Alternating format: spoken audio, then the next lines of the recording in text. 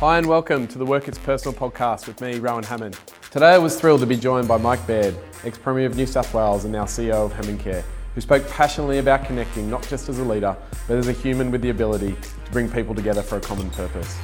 I particularly enjoyed the memory he shared as a young man of watching his father walking down the drive to grab the paper at 4 a.m. so he could see how the public political agenda was shaping for the day. Truly a great personal insight into a person connected to their purpose. A great episode. Enjoy.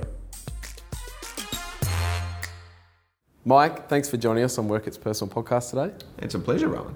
Firstly, most notably, probably people know you for your role as New South Wales Premier, but now you're off to other things. Can you please maybe just start with what are you doing, what's your role in the organisation that you work with? So now I work for HammondCare, which is a national company. Really two parts to it. It's sort of aged care but also health, and in terms of the focus of it, it's complex dementia, so those that are living with dementia, both in terms of residential but also home care businesses deal with that, and there's research and a dementia centre, and there's kind of thought leadership in the space. So that's a really key part of what we do.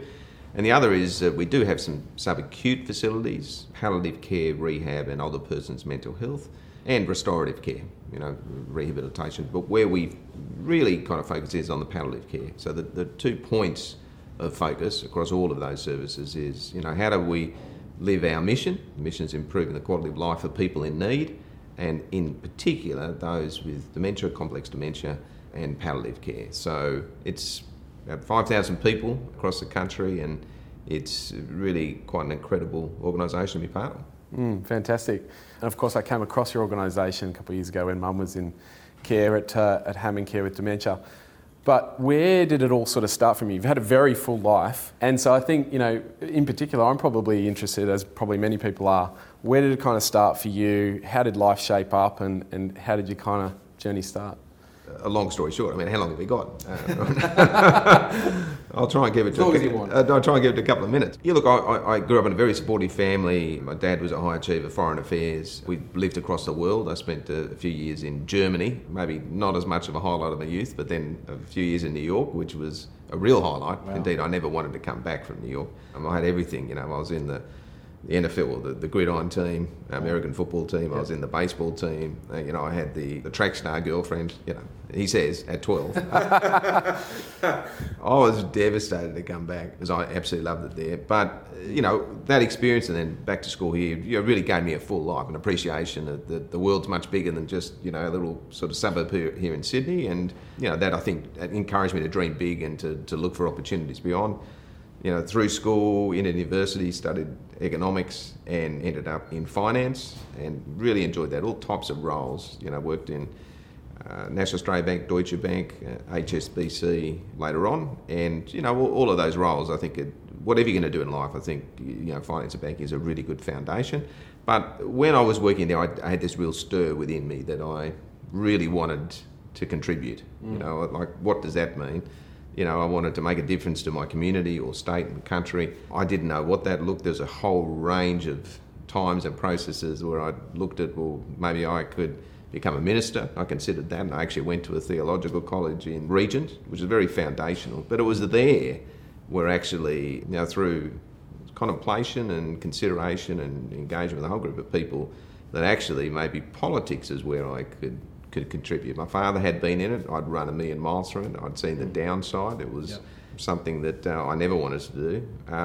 But in that period, it was a year off, effectively, of trying to work out what I wanted to do in life. And I did think of minister, but politics became very much a focus. So I came back, stayed in finance, and then over a number of years, sort of got involved in the political process, and then found myself as a candidate for the state seat of Manly, which still is the best electorate in the country for anyone that's open to it or worried about it. One of the great cricket teams there. Absolutely, yeah, of course. And I had the privilege then to be the local member, elected the member for Manly, a range of shadow minister roles, and then treasurer of the state, and then ultimately premier of the state, and all of those long, hard, difficult, but incredibly fulfilling. And I felt that you did have an incredible opportunity to make a difference there. But I think there is a shelf life for politicians and political leaders to make an impact. Left there, back into finance for a few years and a number of sort of senior roles there, but for my last executive role, I had this deep sense. I really, again, wanted some purpose and direction. How could I contribute using kind of all the privileged opportunities I'd had? Amazing sort of opportunities and experiences. Yes. And how can I use that in effectively my last executive role to make a difference? And with my mum having been through a difficult process and in aged care and being introduced to that, when I was approached, for this role, it seemed perfect because it brought deep personal experience and I thought could use some of the things I've done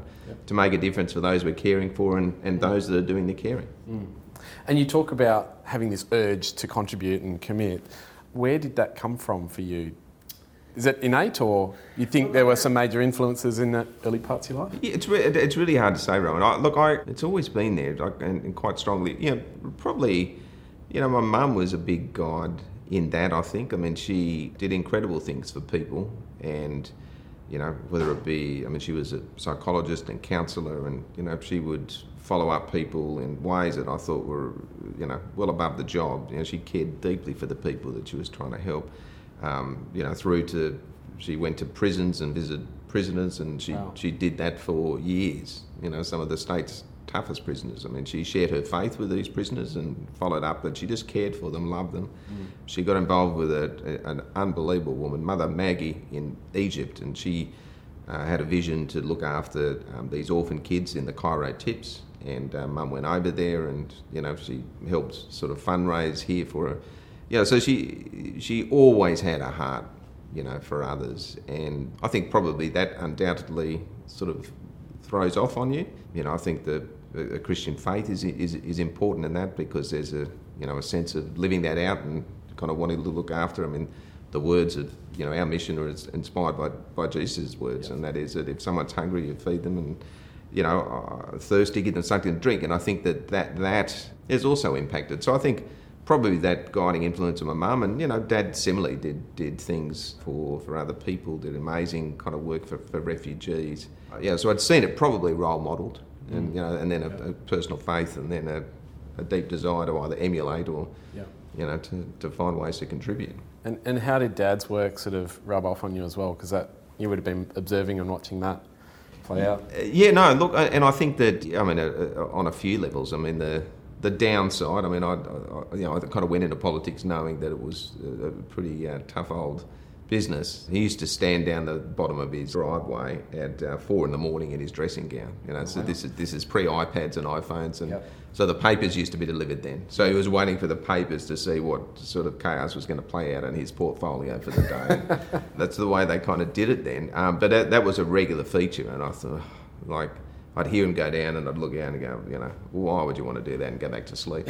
But then, in action, he was a bit of the inspiration for the Sydney Olympic. Nick Greiner thought we should do it. He approached Dad, could he lead it?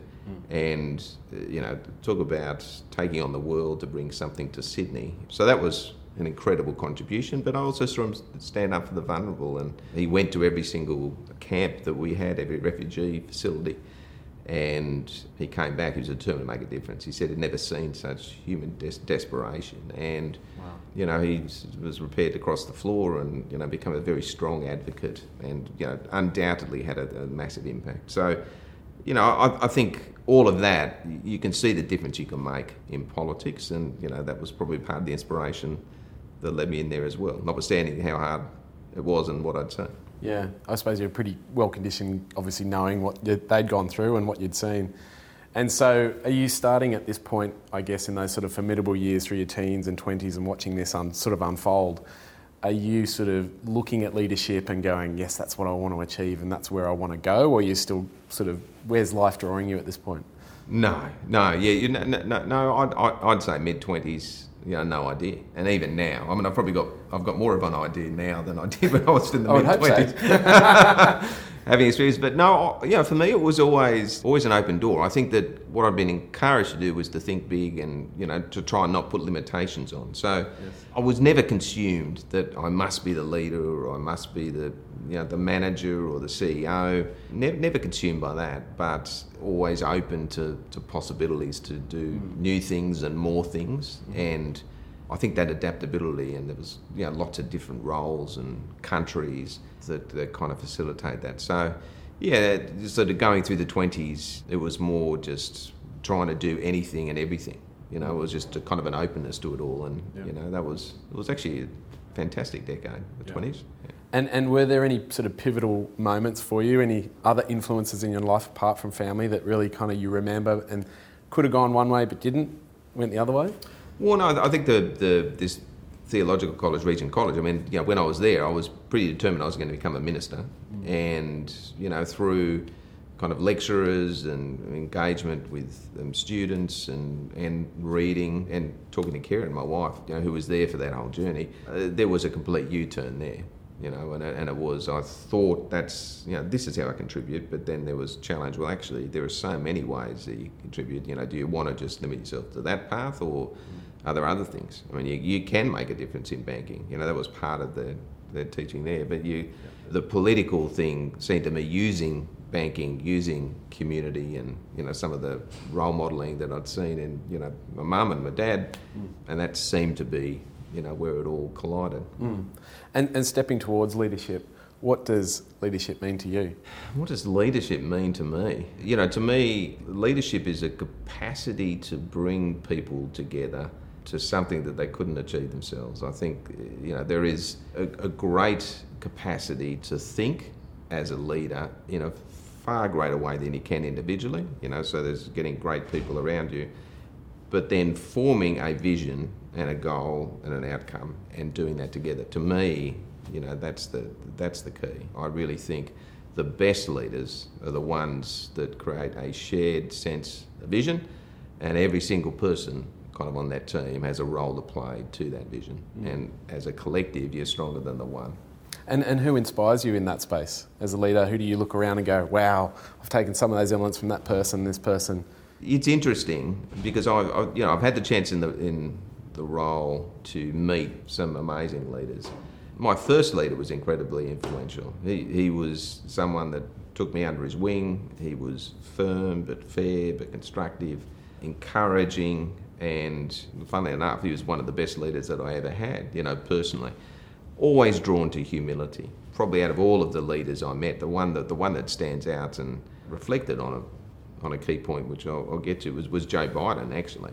All right. And he, as the Vice President, was out here for a day, and I spent most of it with him. And, you know, so normally there's kind of meets and greets and, you know, a few tidbits here and there and, you know, funny quips and take a photo and you move on, you know. Yep. Whereas this was meaningful, and it was, we spoke about life and hurts and pains, and he had a few, and he shared those really openly. And what was so striking about it to me was, you know, here is, you know, one of the most powerful people in the world, that actually, you know, in some remote country with a little province called New South Wales, he took time, you know, to get to know me, and he was totally and utterly present. So that sense of humility, like just because he has that role, it was very clear he didn't feel, you know, he was any more important than I was. And further than that, he actually took the time to be very present with me. And that's always stuck with me. When I was at Regent College, this concept of presence, you can relate to people in kind of a very transactional way, or very holistic and all-in sort of way. Yes. I think that sort of leadership is the most powerful. I mean, yes, you know, there are tough decisions that need to be made, and that comes with leadership, but to bring people in, they're not there as the leader, they're there as the person, and you are not there as, you know, an employee or a part of their picture, you are there as the person. And that deep sense of presence is something that I've tried, you know. So whoever's there in front of you at this point in time, they're the most important person in the world. You know, what are their dreams and aspirations? How can I help that? You know, how collectively do we create, you know, a vision that wherever we are working that we can achieve? But, you know, that's probably what stood out for me. And of course, you're referring to when Joe Biden was Vice President. That sort of time. Yeah. Yep. And I suppose if we step a little bit more to the purpose around HammondCare and you leading the organisation here, I was really keen to see that you'd signed a partnership arrangement with the Sydney University, especially around dementia and understanding and the research. What does that mean to you, and what's the future for where HammondCare is heading, and where would you like to take it?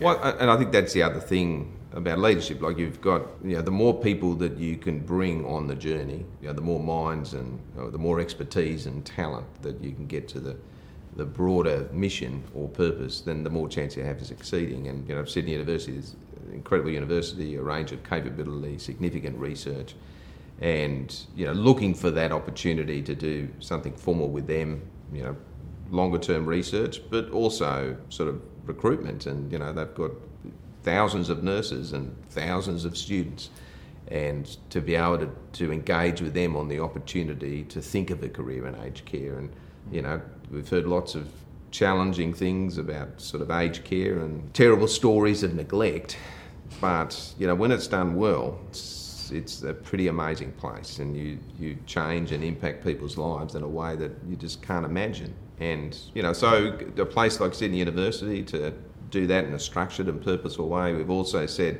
some of their youngest minds that sort of want to come and participate in some of our biggest challenges, so they offer universities into a program to do that with a range of corporates. And I think we're the only aged care provider in that.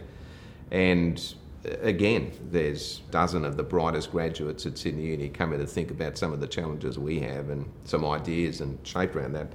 That'll be an infusion of energy and creativity and intellectual capacity at the moment. I mean, of course, we have all of those, but we're stronger getting that sort of partnership together. So, that's a pretty exciting partnership, and obviously we've just signed it, so we'll see how it delivers. But in terms of theory, we're really excited by it. Great, and of course HammondCare not only has its facilities around the place to house people in different needs, but you also have a workplace itself to house sort of your head office staff and administrative and support staff. How are these facilities sort of shaping up for you in the future, and where do you see the future of those facilities playing for HammondCare? It's certainly it's a widespread workforce, so we're not centralised. We're across our facilities, where we've got home care offices, we've got dementia consulting offices all across the country. So we've got about 75 different sort of offices. The head office is obviously the key one, where there's a few hundred people in. Obviously, COVID has changed that dynamic. We used to pretty much came into head office every day and went about your business. Now a lot of that is kind of work from home. So we're wrestling the future of that. Undoubtedly, we want to keep the flexibility. People enjoy it, love it. There is an additional significant personal benefit that it comes. And when I talk to our leaders, I say it's pretty clear. The more you're doing things you're passionate about and spending time with people you're passionate about, you're going to be a much better leader and an employee. So there's more chance to do that in a work from home environment. So I wouldn't want to lose that. But I also want to ensure that we remain connected. And the relationships and the culture that comes, I think, can be lost, and certainly diluted, through a complete work from home environment. So, we're working on how do we do both?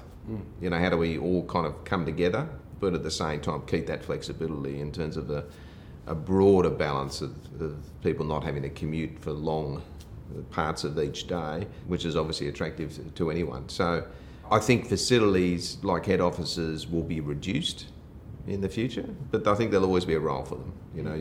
You're always going to have to keep that space and places where you come together as an organisation, and it's not just on a screen, it's face to face, and that's where relationships are built, and you can go beyond just that top level. And of course, there was a Royal Commission into aged care a couple of years ago. How has that influenced your thinking, and where the future of, I suppose, those workplaces which predominantly are sort of care staff, how is that sort of influencing the future for you? Yeah, so the care staff, so we've for a long time, the Royal Commission spoke about it in residential aged care having cottage design. Now we've kind of had cottage design for our bespoke facilities for going on 25 years. So that has been our model. So what you're going to see is a continuation on that. And I'd imagine you'll see a conversion of some of the larger kind of all-in residential facilities, a conversion to more cottage-like facilities, because that's clearly where the recommendation was, and the research shows that the outcomes, both in terms of quality of life, but also quality of care, less hospitalisations. I mean, there's a range that shows that, and in terms of infection control, better infection control in the cottages. So that's where people will go. But we will see an expansion in terms of home care as well. I mean, the growth is exponential. So our home care staff are growing, at the fastest rate of any part of HammondCare, and will continue to do so for the next few years. So there'll be an increase in offices, across the country, as that comes together. And it's the same thing. I mean, often they're individual, but we've got to have a place where, all of those care workers and sort of broader home care team can come together to kind of build those relationships. So, you'll see probably a change in shape, on the residential space, but an increasing number of kind of offices and home care. Mike, it's been so fascinating talking to you today. It really has been interesting. You probably lived 10 lives. In terms of, last question for me, what is the best piece of advice you've got? If you win the toss, bat. Pretty good advice. I think I heard the same. I've spoken a little bit about the present in talking to leaders and employees. I think that's the number one thing. I've worked under leaders. I've seen leaders where they are already on to their next thing, or they're mulling their current problem or situation whilst they're standing right before you. Having the capacity to park that and to be present, I think creates leaders that are authentic, engaged, and, you will have an engaged leadership team, the more present you are with them. And, I also think that when you get into leadership position, holding it as, very lightly, doesn't define you. I've got an incredible privilege as the CEO of this organisation. It does not make me any more important than any role in the organisation. I'm in awe of our care workers sort of out in the cottages, what they do every day. I love our maintenance team and their passion for their job and the passion for the maintenance they're doing for the residents they're caring for. We just have different roles. And I think that, leaders, have to make sure that just because, they get the chance to meet significant people and they go to all types, significant people, as in well-known leaders or whatever might come, that makes you no different, to the person that's alongside you in any part of the organisation. And I think that's really an important point. And the last point, which is 1 point into 3, you've just got to do what you're passionate about. Yeah, I think your capacity to influence and impact and deliver outcomes. If you're not passionate about it, if you are crawling out of bed as opposed to leaping out of bed, well, I think you're always going to struggle. So find something that you rip the doona back and you leap out. Great advice. Mike, it's been great to have you on the show today. Thanks for joining Work It's Personal.